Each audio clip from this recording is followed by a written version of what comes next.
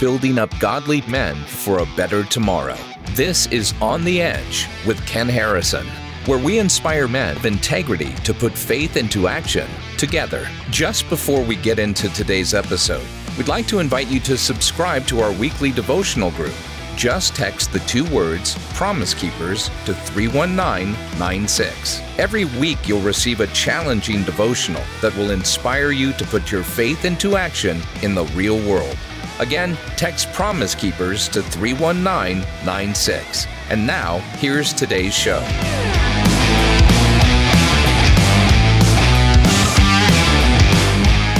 Yeah, so Mark McLean, welcome to the show.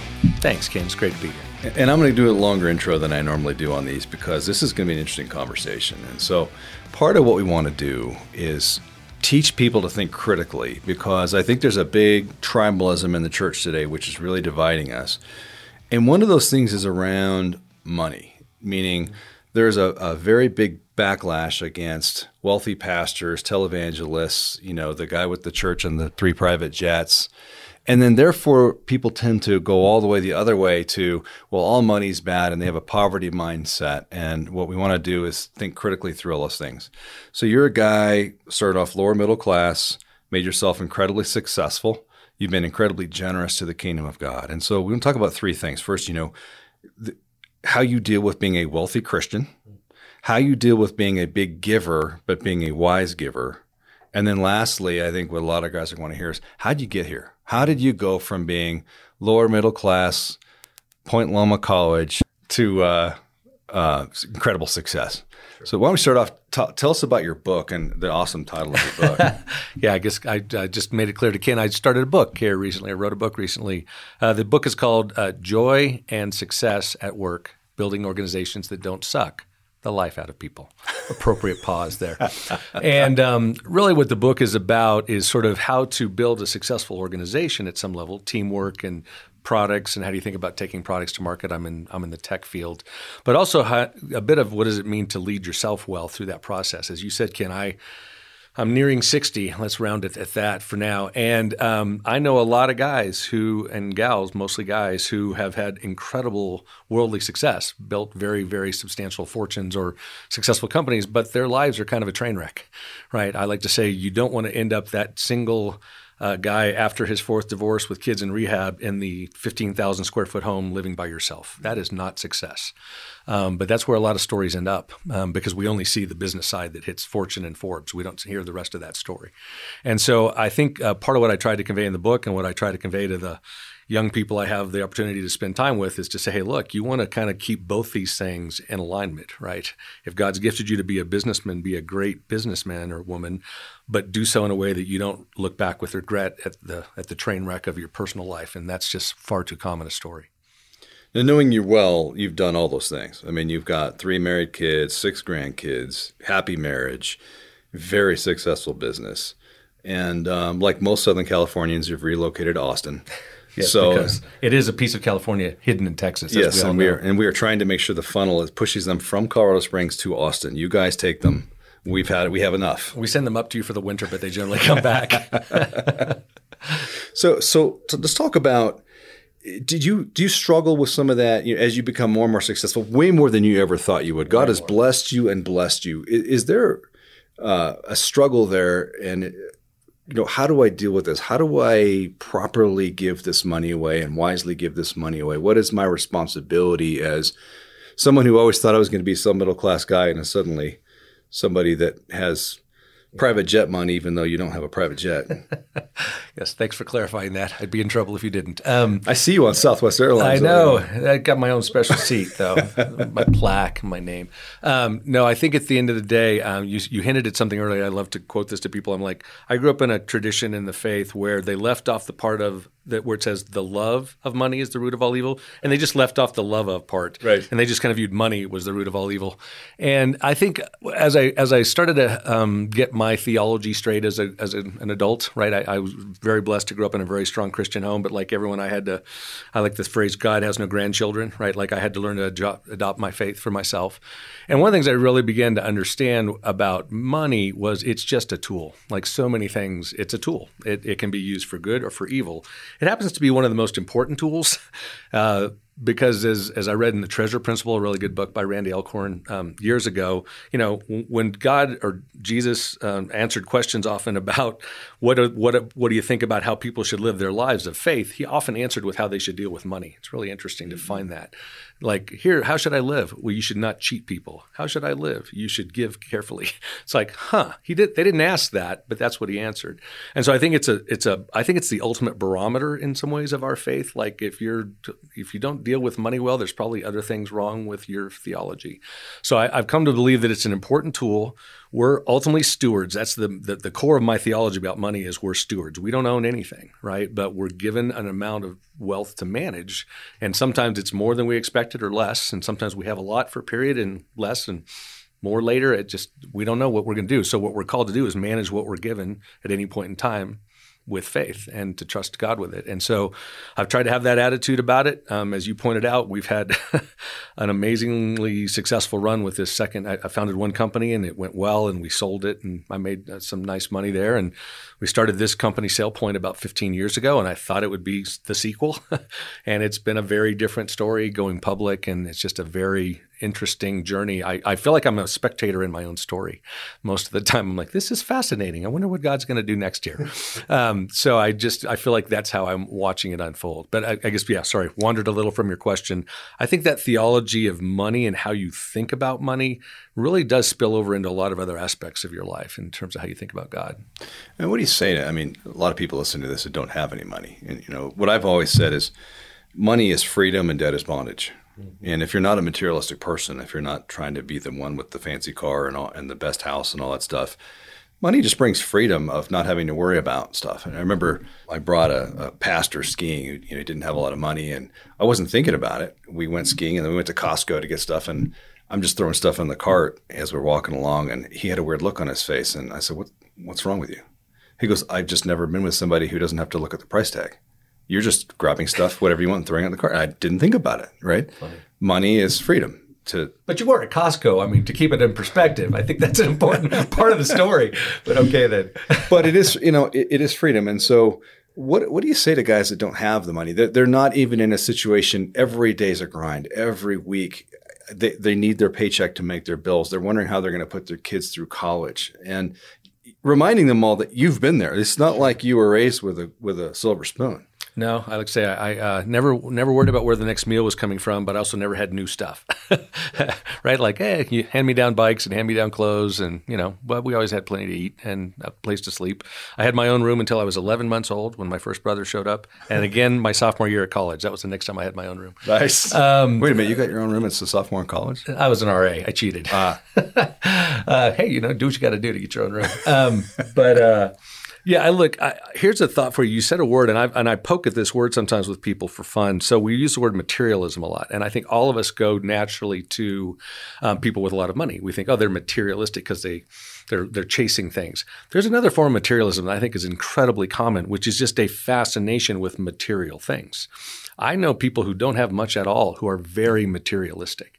And in some ways, it's what you described. They're very focused on this paycheck, getting to buy the next thing I want, getting a ticket to the thing. You and I both know people who will spend a month's salary to go to a pro football game. That is poor stewardship in my book, right? Like, now maybe it's an every so often treat, but it's like materialism is just a fascination with the material, and that God says this isn't the permanent place, so don't get fascinated with that material stuff, right? So I think back to those guys that are wondering about that, I think you just go right to the scripture, and what does he say? He says, if you're faithful in a little, I'll give you more to manage. I think if you don't have a lot to manage, be faithful with what you're being given to manage, and God may in fact give you more to manage. That's kind of my story. I think I got a good job out of school. I worked for IBM, so I wasn't like, barely making it. We could afford some nice stuff because IBM was a good corporate, citizen that paid its employees well, but I wasn't going to get wealthy at IBM. But early on, we just decided to have that stewardship mindset, to be disciplined about our giving, to try to be generous above the discipline we had already planned for. And I just kind of feel like God's just poured more into us to manage because I think we were faithful to manage a little. That isn't a guarantee. Let me be super clear. Prosperity Gospel X, no. I don't think you always get more to manage when you manage well, but quite often that principle holds true, that if you're faithful, God says, hey, I think I can trust you with some more. It isn't always financial, by the way. I think sometimes he trusts people with more responsibility, more influence and authority. But I think either way, when we're faithful as stewards of whatever we've been given, God says, I can trust this person. I can give them more to manage on my behalf. That's a really interesting point you're making. I mean, God blesses us within our giftings, right? And so some people are not gifted in that way. Some people are gifted in a multitude of ways. But you think about the blessings that come from having your health, having a family who loves you, having a good marriage. We so often take for granted things until we don't have them anymore. But I do want to remind people, God will bless you when you follow him, but it may not be in how you think. Right. But it's all going to be awesome because you'll realize at the end, when you're really following the Lord, those blessings will come where you need them to be. And I can just say I have found that the $1,000 night hotel really isn't that much better than the $150 night hotel. You know, the towels are a little nicer, but at some point there is a return on investment that ain't happening. It's just kind of silly money, and chasing that wealth is just not worth it. It really isn't. There's a fairly low number of millions of dollars, and I know business people think in terms of millions of dollars. A handful get to billions, but really not many. And I've sometimes challenged people, like, you think you want a lot of money? Let me throw a number at you, like $50 million. Try to spend it. I just kind of throw that at people sometimes. Like, what do you want to do? What do you want? $5 million houses? You're halfway done. You know, you want a jet? You shoot up another 10 to 15 maybe. You can't even spend 50 without getting stupid. And you probably were stupid far before you got to 50. In other words, we're so used to having these billionaires in our culture now. I mean, I can't even conceive of $1 billion as an individual human, right? Because you can't spend that on anything rational. That's why people go buy things like islands and super yachts for themselves, which is kind of insane when you think about it. And so get back to when you're not thinking about billions or hundreds of millions or tens of millions or even millions. Back when, like, to me, it's about zeros, right? When you get into the corporate world, it's sort of like you do a startup and maybe you're in a corporate, you're always managing a set of stuff. It's just how many zeros are there after the significant digits. You know, at one point in my career, I was managing a $100 million budget. Then I was down to managing $1 million budget. Now back to a multi-$100 million budget in our company, right? Well, it's just a set of zeros, really. It's like a game. And so at some level, it's like God says, here, I'm going to give you some stuff to manage. No matter who we are, in the big scheme of God's history, we're irrelevant. That's how we really are. Like, doesn't mean we're insignificant. It means we're irrelevant, right? Like, my life in the scope of human history is not going to make a dent in the scope of human history, but that's not how God keeps score, right? So I think in that sense, he says, be faithful. And maybe I said that too flippantly. Maybe we all make a difference we can never understand or see because it happens long after we're gone, right? I like to talk about who was Billy Graham's Sunday school teacher, right? Like, sometimes you make a massive difference that you don't even live to see, right? And so all that I think is about this money thing is our culture so feeds this desire to have more. These famous quotes that go all the way back to Rockefeller and up to Barksdale, who helped found Netscape, like, when asked these super wealthy people, how much do you need? And their answer was always a little bit more. I'm like, what are you talking about? For what? So I think we buy into that lie in our culture, and the Christians with wealth can get dangerously close to that.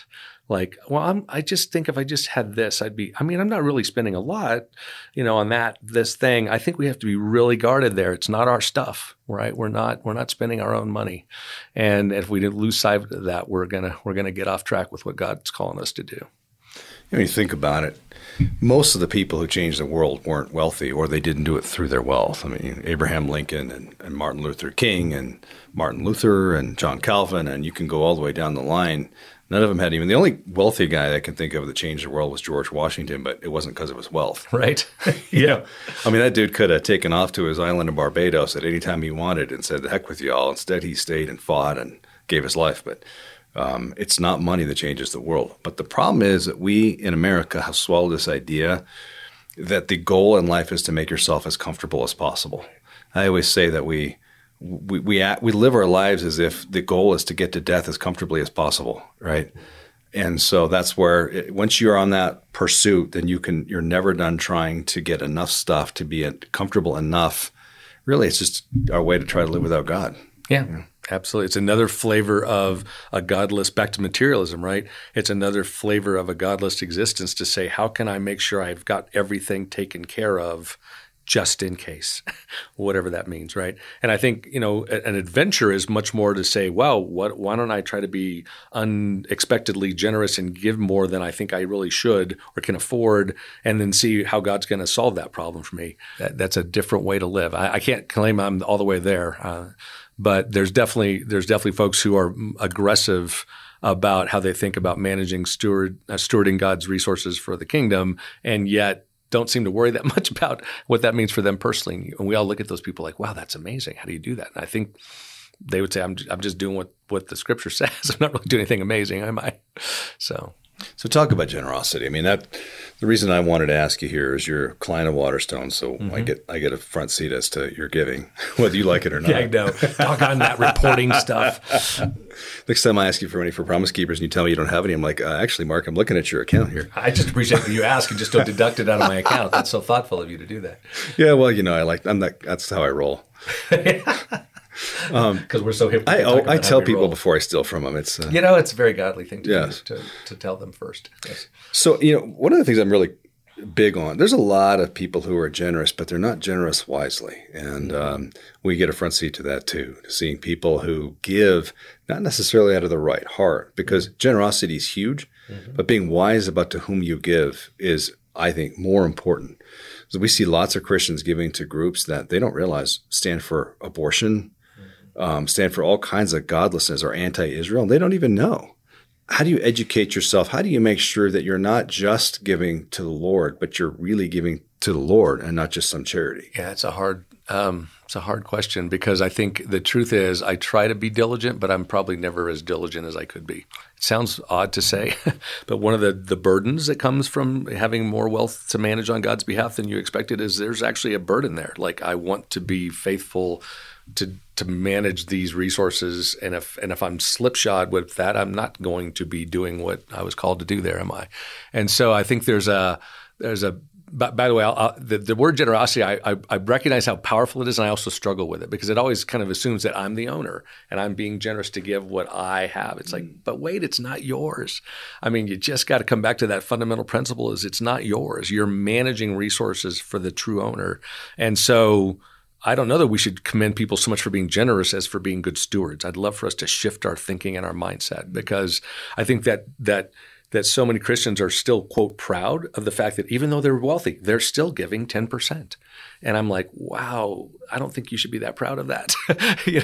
Like I love at some level what Gates and Berkshire Hathaway, what's his name, famous guy, who's the richest guy in the world? Buffett, thank you, Warren Buffett. Like they did this thing to give away half their wealth. I'm like, that's great, except it probably should have been 95%, right? I mean, what do they need even 5% of billions of dollars for?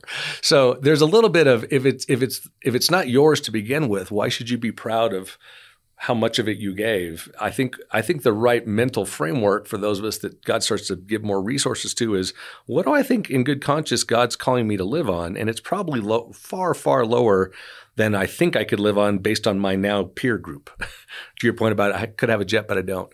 I think it's like, well, what do I feel like God in good conscience is telling me I should live on? What is reasonable to care for my children? And we could have a whole second conversation about screwing kids up with inheritance, but we probably don't have time for that. And then lastly, okay, everything else, it's not lastly, but if you think that way, it turns out the remainder is usually way more than 10%, probably more like 80, 90% of wealthy people's giving or resources, therefore are tagged for giving, because you really don't need that much to live on and to leave your kids if you really have a lot. And so cordon that off and say, wow, all this can be for the kingdom. Wow, that's a lot of resources. Now we're back to your question. How do I manage those resources effectively and give carefully? And I think, frankly, it comes with working like your folks and some of the Christian wealth folks. We work with a group called Paradigm that I'm really pleased with. And, they help you kind of think through stewarding what, because again, I'm a tech entrepreneur. I built a tech company. I'm not a financial manager. One of my other pet peeves, we're on pet peeves today, is wealthy people that all of a sudden think they're smart at managing money. It's like, no, you made your money doing something. Unless you are a financial manager, why do you think all of a sudden you're good at managing money? It's not your thing, right? I build tech company. I don't know how to manage money. So I'm going to find smart godly people to surround myself with that can help me think about how to manage that money and then help me channel it to the right kinds of resources. And, I think that on the where to give and how to give, Ken, I heard somebody once say, and I thought it was really good counsel to a group of Christians that could give more resources. They said, look, there's a ton of people that are going to give to these great causes, Red Cross and the Humane Society, but only Christians are going to give to the Christian causes. So maybe we should direct the bulk, if not all, of our giving to these causes that advance the kingdom, that spread the gospel, help the poor very, very directly in the name of Christ, those kinds of things. And so it's just very easy for me to think about channeling the great majority of my giving toward things that are explicitly oriented toward God-ordained causes. I think the other thing I feel, and I'm different in this way from others who maybe come into family multi-generational wealth, I'm more of an entrepreneur. I kind of like to support entrepreneurial things. The trick sometimes, as in all entrepreneurship, those things are not proven. So sometimes you invest in something and it may not go as well as you had hoped, even in a nonprofit or a ministry type of context. So I think just that idea of giving toward things that God calls you to give to and trusting that he's going to drive those resources to accomplish his purposes, but always with that mindset of being cautious to not further the causes that are not in God's interests. I heard an interview with Mark Cuban early on in my career, which really helped me a lot. And it's what you're talking about. Someone said, after the 99 tech bubble burst, or 2000, whatever that was, so many tech billionaires went bankrupt, but you, Mark, didn't go bankrupt. Why? And Mark said, because I realized that what I knew was tech and I didn't know anything else. And all these guys that make money, they think, well, if I made money there, I must be a genius at everything else. And it's the same thing I learned. I made my money in commercial real estate. I know real estate. I don't know anything about the stock market. Yep. I don't know anything about horse racing or whatever else. I know real estate. So that's what I invested in. And you're talking about that same. Martin Luther said back in the 1500s that when a man's in his 20s, he wants women. When he's in his 30s, he wants money. And when he's in his 40s, he wants power. And, pretty much people didn't live past their 40s back then, so they didn't have to keep going. We could just I thought that thing was going to peak and then come back down the other side or something. I don't know. But, you talk about that money, and when you get into the billions, it's really not about money because you can't spend it. It's about power. It's about power. Yeah. No, and I think that's what happens with people with money is they start to assume it implies power. And you see that in our culture. And I guess the thing that Martin Luther never foresaw that we live with now is the cult of celebrity, right? I think this idea that someday I'll learn why so many people care about the Kardashians. I still haven't quite figured it out because they're kind of famous for being famous, as I understand it, right? I'm sorry, what did they actually accomplish? I missed it. So that idea that we've become a kind of a celebrity-obsessed culture and a power-obsessed culture. And again, those things just don't align with Jesus very well at all. Could have been a big celebrity, wasn't. Could have had tons of power, didn't choose to exercise it. So I think if that's our model, then why would we think it's okay to pursue those things? I was going to take this in a critical direction, which I'm still going to. And you just gave me the opening to take it towards celebrity pastors. Oh, celebrity pastors. Let's take it instead. Big trouble here fast. Let's take it instead a different direction. And you went to a Christian school, and I'll leave it to you whether you want to mention it. Okay. One of the things I see is a lot of these Christian schools are not teaching the Word of God anymore. And their alums are giving them tons of money. There's one Christian school that I know of, a small Christian school. They've got a $500 million endowment. And I've had people there tell me they don't even teach Christ in the chapel anymore, and their alums don't even know it. Is a guy who's in that camp that can be a big alum giver to your Christian school. How do you feel about that? What is your thought towards a lot of wealthy Christians are giving money to give bad educations to people? Yeah, I guess I don't mind naming it because it's out in the public domain. I went to Point Loma, which is now Point Loma Nazarene University. It was Point Loma College when I went there in San Diego.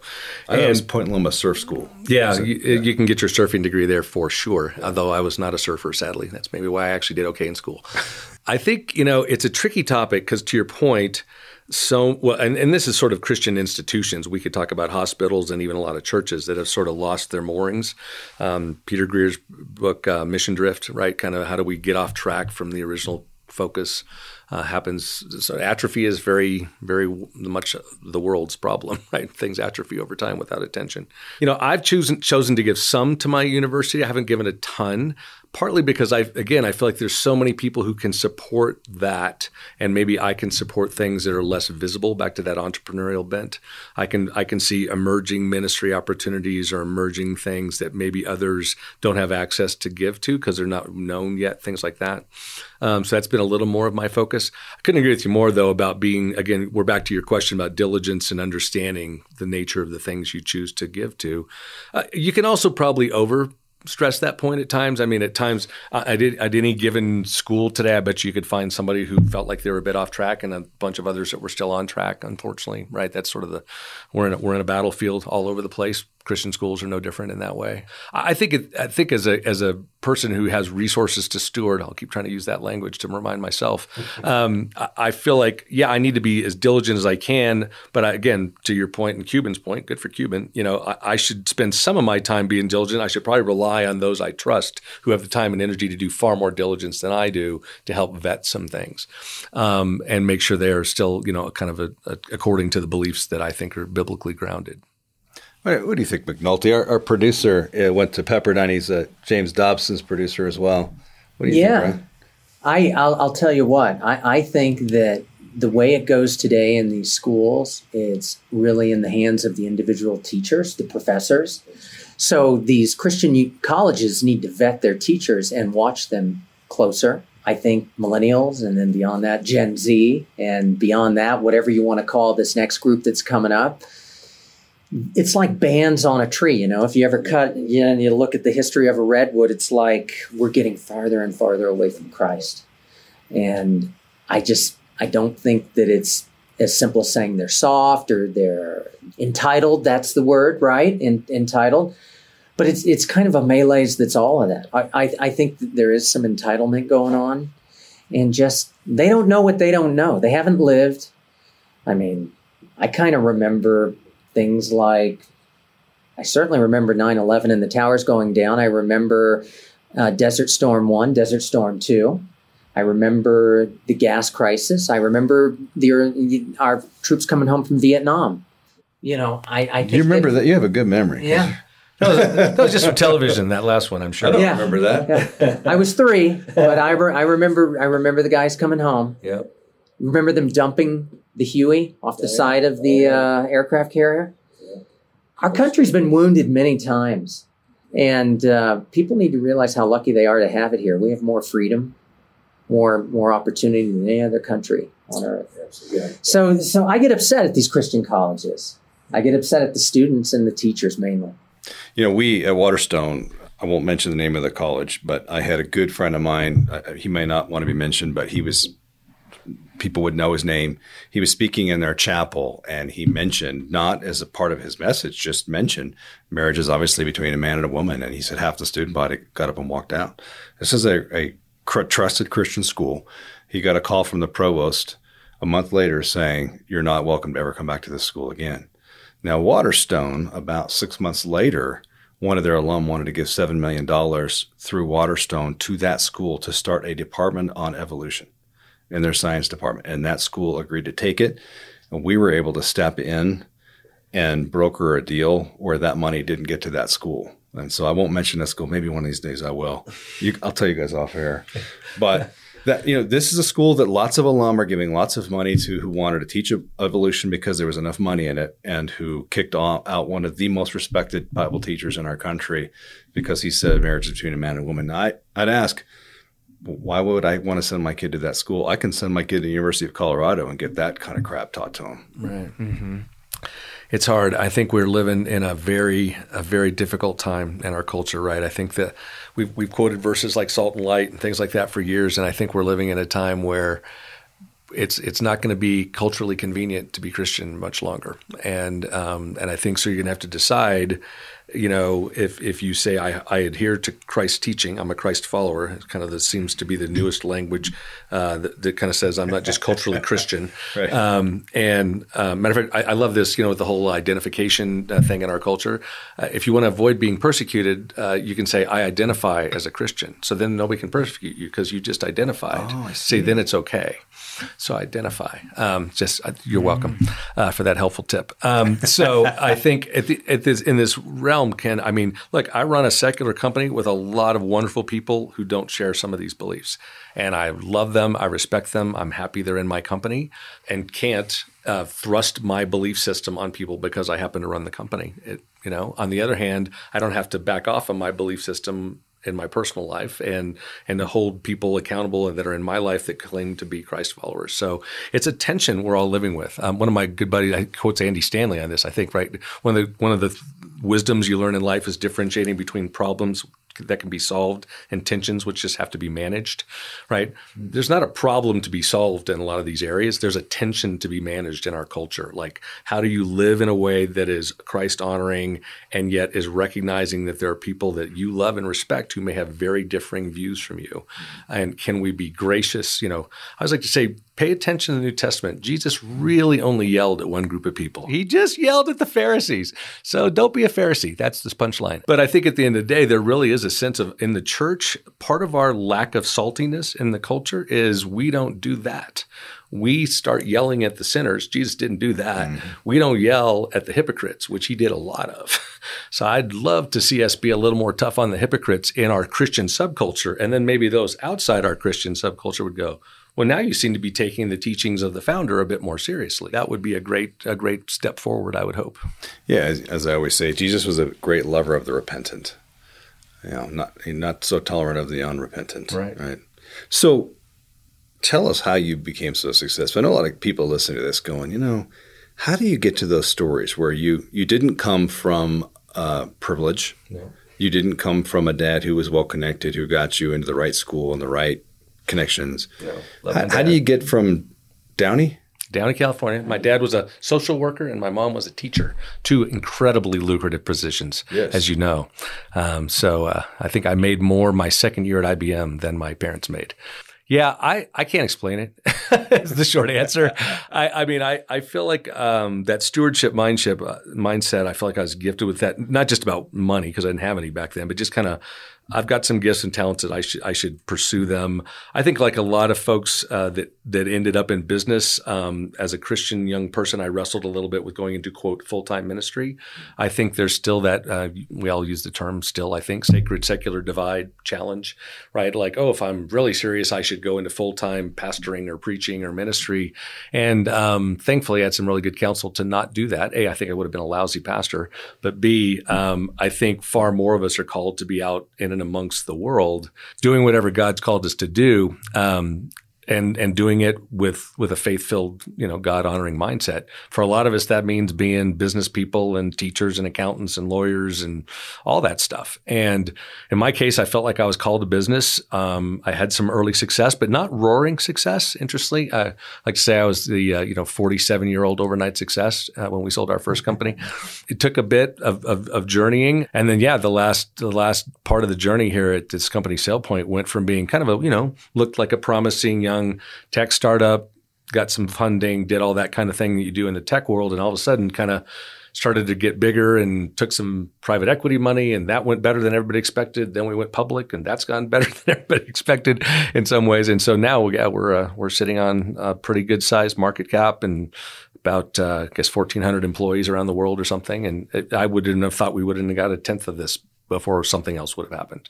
I just didn't see this story unfolding this way. So I think it's because of that mindset that I just sort of said, well, I'll just kind of steward what's happening as it's happening. People often talk about life verses and stuff. I don't know if this is my life verse. I just quote it a lot. The phase in the Psalms where David says, "Your word is a lamp to my feet and a light to my path." The implication of that is so powerful for me. Like, I feel like we all want big searchlights that shine way down the road that tell us where we're going. And God says, hey, I'm going to give enough light to see this step and maybe one more step. That's a light at your feet, right? And I think that's sort of what it looks like to me to walk by faith in my business life. Like, I'm just going to take the next step that I see makes sense, praying through issues and talking to godly counselors, and then trusting my amazingly talented team around me, and like, let's do the next thing. Oh, that worked. Let's do the next thing. Oh, that worked well too. I think that I've never been in the oil business, but the idea of 30 to 50 year long range planning, nobody in tech thinks like that. At least very few, perhaps. You just kind of like. I think that success in our case has come from just trusting our team, building a great team, living and operating with integrity, and then making good strategic choices and then executing. It's not rocket science in that sense, but I think because we treat people right, that's sort of what's core to how I think about leading. If you treat people right, then a lot of other things tend to take care of themselves in business. I'm going to put you on a spot now. Uh-oh. So when people hear, and this is what successful people say all the time, God just blessed me so much. Well, what that means is for all the people who don't have money are going, "What, God, is God not blessing me?" I mean, why did God bless you? What? And I know this causes you to have to talk about yourself a little bit, maybe more than you're comfortable with, but there's a reason why God chose to bless you with a lot of money, and all those guys out there that are busting their can that are not. Can you unpack that a little bit? Boy, it's hard because I think we can't see behind the curtain, right? We just can't. I love the concept of our view of life as a backside of a tapestry. I'm so not a Renaissance scholar, but like that idea of a backside of a tapestry looks like a bunch of crazy random thread. Then you walk around the front like, oh, it's a beautiful picture of a garden. But we see the random thread stuff. Like I can't explain why some godly business people I know have not done as well. And frankly, and you and I know, a lot of very ungodly business people have done phenomenally well. That's what busted about the prosperity gospel. There's just not a correlation between godliness and worldly success. Amen. That you can point to. But yet there's these principles, right? God differentiates proverbs from promises. There's a whole lot of proverbs about how to live according to his design, and that tends to have good results in general. That's the point of a proverb, right? And I feel like I've tried to live in such a way that I honored God with what I was doing, that I valued the people around me, that I've been faithful and generous with what I've been given. And so in my life, that proverb and principle of, okay, so here's some more to steward then. I'm like, okay, I guess I better keep stewarding that. And maybe there'll be more. And Marge and I have talks all the time about what if it all just went away? And I'm like, I think we'd be fine. I really don't think I'm attached to this stuff. I don't hold it tightly. I just as soon have a burger as a fancy steak. And honestly, I like a fancy steak, but I like a burger. So it's like I don't feel like we're told where you started, Ken. I don't think we're told to run away from wealth. So much of the church teaching can be like run away from wealth. It's like there's all these things I didn't get taught as a young person. Like when the church was meeting in some people's homes in the early days, they had to have pretty big homes. They had to have some money. They had a big enough home for the church to meet in their home. Like, hey, how come Jesus didn't tell them to give away all their money? Well, they wouldn't have had a big home to meet in, right? There's just sort of some things that don't get taught a lot. Like, wait a minute, some of those people that had wealth weren't told to give it all away. People love to point to that parable where he tells the one rich young ruler, this is between you and me, you and your acceptance of God. You need to give it away. He didn't say that to every rich person ever, but people generalize that, right? And so I feel like in my case of success, it's just been, I think I'm trying to be faithful with what God gives me as it comes. And if it gets taken away again, I've got to have the Job mindset of, God gives, God takes away, God's blessed. That's got to be my attitude all the time. I'm glad you brought that up because I'm going to give a half an hour sermon in 30 seconds on the rich young ruler because I think it's one of the most misunderstood passages of scripture ever. The rich young ruler is a follower of Christ, right? He comes to Christ and says, I followed you. I want to do this. And when Jesus tells him, here's what you need to do, he's saying, I want to go to that next level. I want to be a disciple. I want to be something special. And he keeps pushing Jesus. And what he's doing is negotiating. I want the magical answer that I can live by forever. And Jesus goes, okay, I'll give you one you can't do. Because we need to get a hold of your heart. It's the same as the parable about the workers that was always used to confuse me when I was younger. You have same wage for unequal work. Right. So he goes out at 6 a.m, he gets some workers. It says what? They negotiated a pay with him, and then they came. And then throughout the rest of the day, he keeps grabbing more people, and they all just follow him. They don't do anything. And at the end, he calls the people who came last, only worked 1 hour, pays them what he negotiated with the first ones. And it gets all the way back to the first guys. Well, we must be getting more. No. And actually, when they complain, his words in the Greek are something akin to get lost. Well, what's the point of that? They dared to negotiate with the master. They said, I want the magic plan, and then I'll keep the magic rules in the magic plan. And Jesus' message in both of those is, in fact, the one comes after. He uses the workers to explain the rich young ruler to the disciples. You don't negotiate with God. You give your all to him, just like you're saying. It's not how much money do I give, it's how much do I get to keep. all is his. If I want to sit there and negotiate religion and have my little rules, it's like the rich young ruler. He says, get lost. I don't have time for such. Well, and the other part of that story, I think, and back to, the love of money and money are not the root of all evil. I think pride is ultimately the root of almost all sin, almost all misconstruing. C.S. Lewis says that, so you're in good company. Yes, I think he got it from me, pretty sure. I think so. Not.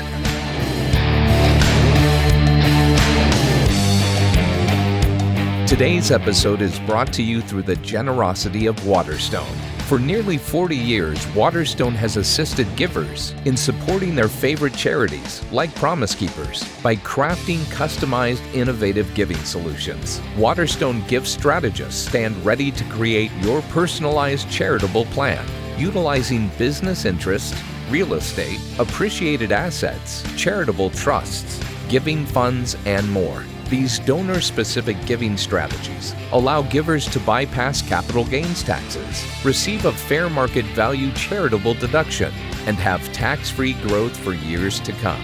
Prioritize income, minimize taxes, and optimize your giving with Waterstone. Find out how to give and receive the most from your assets by visiting www.waterstone.org. And now, back to today's show. Hey, so we're talking to Mark McLean, very successful entrepreneur in especially the tech field, talking about Christians who have money, being generous, being wise in their generosity, and then basically just asking Mark, how do you come from a lower middle class background to rising to the top of the CEO of a global company? And so, I mean, 1,400 employees, how many countries? I think like 30 now, something like that. And you're a tech business, so excuse my stereotyping, but I'm sure a lot of those are in India. We have a decent chunk in India, a small chunk in Tel Aviv, Israel, and small teams of kind of field people all over Europe and Asia. So where all the greatest education is, Israel, India, brilliant people. How do you live out your faith? I mean, you got employees of every faith. Do you have employees in California? Yeah, which is the most interesting collection of faith anywhere. When I was in running Colliers Valuation, we had throughout Colliers, we were in 63 countries, and we had an HR division for the world and then one for California. I kid you not. We had a whole separate section just for California. So how do you live out your faith as a Christian, especially in the tech world, man? You got worldviews and craziness going on, and how do you do that? Well, I have some good models. You may know Pat Gelsinger. He's the CEO now of VMware, one of the most outspoken Christian guys. And VMware, a very secular, very successful business, And I think what it looks like for us is you – say us, put myself in the same category. Pat is not fair at all. But for people like us, there I can say that is when I talk about basketball, it's, me and Michael Jordan, guys like us, similar in that we're both baskets. Male and human. There's a sense of okay, I had to get over like feeling like I couldn't talk about who I was, but I also know I can't thrust it on people is often the word I use, right? Because that's not only illegal in our country, but it's also unwise, I think. I think, we've all seen that like shoving the gospel down anyone's throat has a very bad track record of success, right? I think the idea is to live an attractive life, and as Paul says, and be prepared to defend the gospel at all times. And I think if you live a life that's God honoring and truly looks like God calls us to live most of the time, as best we can do most of the time, not all the time, then that will cause people to say, wow, that's kind of different. Why is it that you're different? What is it about you? So I feel like what it looks like day to day is, well, I have direct reports. I have people that report to me, other people that report to people that report to me that I interact with. I feel like my job is to love them. What does that look like? Well, that means treat them with respect and honor and care and serve them. And that's what Jesus did around people that he was in contact with. Sometimes he ended up sharing deeply about faith. Sometimes he probably just moved on and went to the next town. I think all we can do is sort of be living the way we're called to live by God and treating people with respect and honor. And then when possible, sharing the reason behind that of our faith. But no, I don't choose to like thrust that on people. I do. I have tons of Hindu employees in India. I have tons of Israeli employees in Tel Aviv. I love all of them. They're fantastic people. Tons of Buddhists in California. I have people in California that I don't know what they believe sometimes. And by the way, as we joked earlier, Austin is sort of a piece of California. It is stuck in Texas. So, and look, and I love all those folks who may or may not share my views, because there's a whole lot of reasons they may not share my views. They may have never been exposed to what I consider to be the truth. They may have been exposed to it and had a very bad experience. We've all heard all those stories, right? And I think sometimes it's just, I like when I hear things like, gosh, I've met other Christians, but they weren't like you. That's always a great one. Sad, but true, right? And so I think there's that sense of trying to fight that stereotype on television or wherever they might have it of Christians are all screaming anti-abortion crazy people, as opposed to, I'm not at all in favor of abortion, but I'm not the person who's screaming and yelling at some teenager, right? That's not going to accomplish God's purpose in that girl's life, from what I can gather. And so I think there's this call to live an attractive, winsome life, to be firm in our faith, and yet to be careful to not play the role of judge. Somebody once said, we use the term witness kind of flippantly as Christians sometimes. And when someone's kind of challenging us or thinking about our faith, I heard this in a podcast recently. I thought it was really good. We tend to think I've got to defend myself. So I'm on trial. I'm on defense. And they said, really, when someone's challenging faith like that, they're actually putting God or Jesus on trial. And I'm like a character witness called to give a character reference to him. I'm not the one on trial. Right. And so I'm just supposed to say, here's how I would defend him because I believe him. I'm a character witness for him, so to speak. I'm like, wow, that is a really helpful metaphor, because I think quite often we feel like we're being attacked in our culture all the time. We're not being attacked. God's being attacked. And I think our job is to say, I have a relationship with God. The way you're attacking God, you don't understand God the way I do. He's not the way you're portraying him. And I feel like that's my job, is to be that kind of a witness, not I got to defend myself and my views because you're attacking me. That's a great point. I think it was John Wesley who said, share the gospel every day and when necessary, use words. I've heard that one attributed to him. I've heard it attributed to Augustine. I don't know. Whichever said it, there's truth in it. I've also heard an interesting counterbalance. Ken, I don't know if you've heard this, which is sometimes, and I would say a lot of business people might have been guilty of this, we gave ourselves an excuse to never share the words. Yeah, right. Right? Like, I'm just going to keep living an upright, ethical, moral life, and hopefully people will figure out I'm a Christian, or that's what that's all about. And I'm like, there's some truth in. Matter of fact, this is a great observation. They said the problem with that is if somebody is just observing that, what they might draw from that is, oh, I get it. It's about living by the rules. They'll never pick up the concept of grace. It's karma. Right. It's like you're just getting back to why are you successful? Because I've done good things. So it's all coming back to me. It's like, no, that's not the theology. And so I think that idea of saying, look, the reason to occasionally use words is to explain that the gospel isn't about living a more sanctified, pure life. It's about grace, and then living that way in response to grace, not to earn God's favor, right? And people won't necessarily pick that up without the words. Grace is not an intuitive concept. Now, I got sued for being a Christian when I was a CEO. I had an employee who I walked into a conference room in New York City and found him sitting there bawling. And so he was a high-up executive. And asked him what was wrong, and his son had run away, and his wife had screamed at him that he was a terrible father and husband. And he said to me, your family is, so tight, and your kids are so good, and, why do you have it all together? And I said, well, if I'm going to tell you that I'm going to have to tell you about Christ, I have your permission to tell you about Christ, I should have him sign something. So I did. I witnessed to him for half an hour, and that was that until a year later when he left to go get another job and then turned around and sued me for being a Christian and said I'd witnessed to him. And against his will. We won the lawsuit. It cost us $300,000. And we had to hire a private investigator to interview, a bunch of our employees and say, did you feel pressured? Well, so it was interesting because actually I got a firsthand look. the employees didn't know I was being sued. They just knew that this private investigator was asking them the questions. But I got to get all these, well, what did they think of my faith and me as a Christian? So it was pretty cool. Yeah. It was $300,000 for that little report. Sure. They did say he's very clear about his faith. We all know he's a Christian. He talks about Jesus all the time, but we've never felt pressured. So the lawsuit was thrown out because there was clearly no pressure. And fortunately for me, one of my top executives was somebody I had recruited out of school and was a Muslim. And so they were like, I didn't do it because he was a Muslim. I did it because he was a great employee. But so we're, as we begin to kind of wrap up, we're talking about the fact of your faith being responsible, not pushing people. But at what point is there a social responsibility on Christians to stop the pushing? When you and I first started running companies, we used to have Christmas parties. Now we don't have Christmas parties. At what point do we stop and say this far and no more socially? From a business perspective, do we keep backing up? Or do we go, no. In this company, we have Christmas parties, and if you don't like it, go work somewhere else. I mean, where's that balance? It's a great question. We have holiday parties, so I'm probably on your bad list. Well, you're in Austin. I'm in Austin. Well, and again, everybody's got their own lens on these things. I have the lens of I want to honor the people who might be celebrating a different holiday at that time of year, like Hanukkah, like something else. And, I don't, but that's well, you're a mean bad guy. I know, and that's why you should I got sued. Yeah, you should be sued the way you were.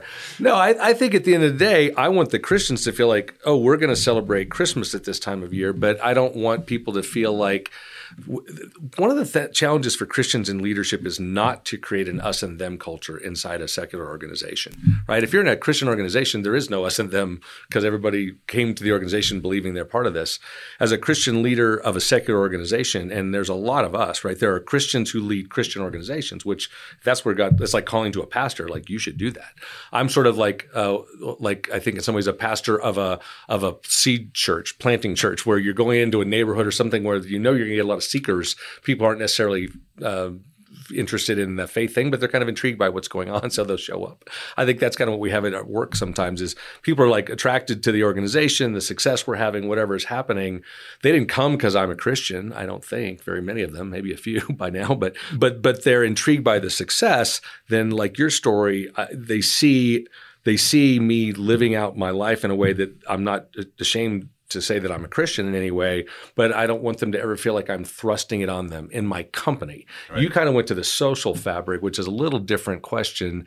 I think as believers living in a democratic society, we're called to use the influence and authority we have to use our votes, to use our influence to try to affect the culture. I'm probably less the Christian culture defendant than some people are. And here's why. I think because I have traveled the world a fair amount, I'm pretty hesitant to get in a very, very negative viewpoint on what's happening in America when I think about, well, what's it like to be a Christian in China today or in parts of Africa today? If they heard Christians in America saying, how can we possibly succeed without the air cover of our government? I think they'd laugh. Like, what are you talking about? I've never had the air cover of my government. Now, I would like to keep this country where it's been, at least in the sense of religious honor and freedom, right? I love what the guys like ADF, Alliance Defending Freedom, and others are doing to try to protect our rights that we've had in this country. I just feel like my mission is to try to show the love of God. I'm a citizen of the kingdom of heaven first. I'm a citizen of America second. And I want people to understand that is my first priority. Then I want to do everything I can to influence in positive ways this culture, this country, because it's where I live. I do want to defend our rights. I love that there are people who say, you can't pick on Christians because they're Christian. That's not okay in our country. So we should defend that, right? But we shouldn't make anyone who doesn't choose to be Christian feel like they're not welcome in our country. And we never really have. There are those who would almost drive us there. And I'm like, hey, that's not Christian, much less American, to say you can only be in our club if you're already in our club. How does that work exactly? Running a company is I think it's Billy Graham's quote, but there's been others like it. The next great movement of God was going to be in the marketplace, was a famous, I think, Billy Graham quote from a long time ago.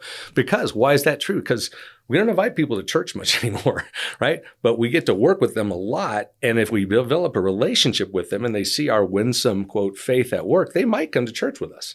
But if we just first go to them and we don't know them and we ask them to church, good luck. They might come with you, but I kind of doubt it, right? So I feel like in some ways the hands and feet of the church today are present very real in real ways in the marketplace. And then, let's draw them toward God. And then if they're attracted, then sure, let's bring them with us to church to hear more truth than they'll probably get exposed to at work. But back to your gospel without words, the first truth they're going to see is going to be their Christian colleagues at work. And if they see a poor representation there, I doubt they're going to be interested in exploring further. Yeah. And the other thing I don't like about that statement is what it encourages is so much of what we see. The old people are watching your life all the time. So it encourages legalism and hypocrisy. It's the guy with the porn problem that's trying to pretend like it's all okay. Man, that stuff's all going to come out eventually. Absolutely. I remember witnessing to a billionaire client of ours because, at Colliers, obviously, a lot of New York Jews, in real estate there. Mm-hmm. So I was witnessing to one of the Jewish guys there, and he was asking me a lot of really intelligent questions and ultimately said, I'll just be a good person. And if Jesus exists, then, I'll just have to deal with it at the time. I said, well, that'll be too late. What do you mean? I said, well, the Bible says that if you reject Christ, I'm telling you about Christ now, you're going to go to hell. Did you just say that to me? I said, yeah, you just told me I was going to go to hell. I said, well, I'm telling you, you don't have to. And so after that, every time I'd see him, he would go, hey, guys, come on. This is Ken Harris. He's the guy who told me I was going to go to hell. You established a brand. I don't know if it's the right brand. This is why I now run 2 Christian organizations. You are effective in your evangelism, very direct. Yes. Yeah, look, I think it's a hard thing to never back off of the truth, but not to be the obnoxious, and you weren't because you developed a relationship with this guy. I might have been. You might have, but you developed a relationship with the guy. We were friends, so I could say it to him. I think that's. I feel like you sort of see, for the most part, there are exceptions, but for the most part in the Bible, people developing relationships and then speaking the gospel to people. And I feel like if we could get focused on that, then let all those Christians that are supposed to be salt and light out in the marketplace, in the schools, in the community, be that, and then develop those relationships. Yeah, it's important on that story. Actually, before I ever witnessed to him, he had invited me in and said to me, you're the most unjudgmental person I've ever met. He was having an affair and whatnot. And he said, I talk to you and I don't see any judgment on your face. So there was a relationship there and credibility. So to caution people. Yeah. All right. So as we wrap this up, is there any last thing? By the way, where do people get your book? Oh, sorry. Yeah, I have this book. Obviously, I'm really focused on pushing the book, as you can tell. It's on Amazon. If you search on Mark McLean on Amazon, it's the only one you'll find. So it's not hard if you can figure out my name. Yeah, the book's called Joy and Success at Work, Building Organizations That Don't Suck the Life Out of People. Did they name the character on, what was that movie with Bruce Willis? Die Hard. Die Hard. No, that's my brother. My brother's name is John. So John McClane. He gets that all the time, as you can imagine. Looks nothing like Bruce. No, I think at the end of the day, I decided to capture some thoughts that I felt like they'd say, gosh, this is interesting how you talk about these things and you think. And honestly, I try to set people's expectations. 80% of the book is me channeling a lot of really great things I've heard over life. You and I've joked about how an editor is going to fix up our conversation at the end of this. I feel like I'm a pretty good editor in life. Like I've heard a lot of great things over time and I've kind of sifted to the ones I think are the most useful. Those are the best books, though. Yeah, it's a very easily digestible set of things to think about, and everything from how do you spend your time, how do you lead teams. Yeah, if I could leave people with something, because you and I are kind of leaders, we've talked about, what is it like to be a leader, and a lot of the people, like you said, they may aspire to be successful. That usually translates to being some kind of a leader, right? I think the best metaphor for leadership, and I can't claim to have direct experience here because I played some band instruments, but never orchestra, is a conductor. I love the metaphor of a conductor. Why is that a cool metaphor as a leader? Well, one thought is you no longer have an instrument. You have a stick, a little stick they call a baton, and yet you are tasked with bringing great music to the audience. So you've had to give up your functional expertise, we would say in business. Maybe you used to be a great violinist or cellist or drum timpani player, there's a fancy orchestra instrument, and say, look, I'm just going to conduct. So you have to decide what sheet of music you're on, the tempo, when it's time for more of this section and less of that, but you don't play an instrument. And if you lead by like when you're in rehearsal and you grab the violin from the lead first chair and say, "Give me that, let me show you how to play that," that guy's not going to want to be in your orchestra very long, right? Mm-hmm. So as a leader, you have to trust your team to do what they're called to do. You have to decide the tempo and the strategy. That's the strategy. The piece of music is the strategy. The tempo is the execution, I think. And then the last part of the analogy I think is so great is you do it all with your back to the audience, right? You are focused on the musicians, i.e. your team, and getting them to perform at their peak. And if you do that well, you will get, and they will get the applause, but you won't be focused on that. You're focused on them. I think that kind of summarizes servant leadership in a lot of ways. I think it's just the best metaphor for leadership. So that's another one of those great stories I just repeated in the book. I didn't create it, but I just think it's a great way to think about leading. Oh, that's good stuff. And a great way to finish this out, man. So, hey, if you guys go on and get Mark's book on Amazon, leave a review, give it 5 stars. Those things are important. If it blessed you, bless others by, as they go looking for books on Christian leadership, going, okay, this one's a good one. So that's great. Thanks, Mark. Well, thanks, Ken. It's really fun chatting with you. I hope this is helpful to your listeners. You, your mom, and your sister, all 3 of them.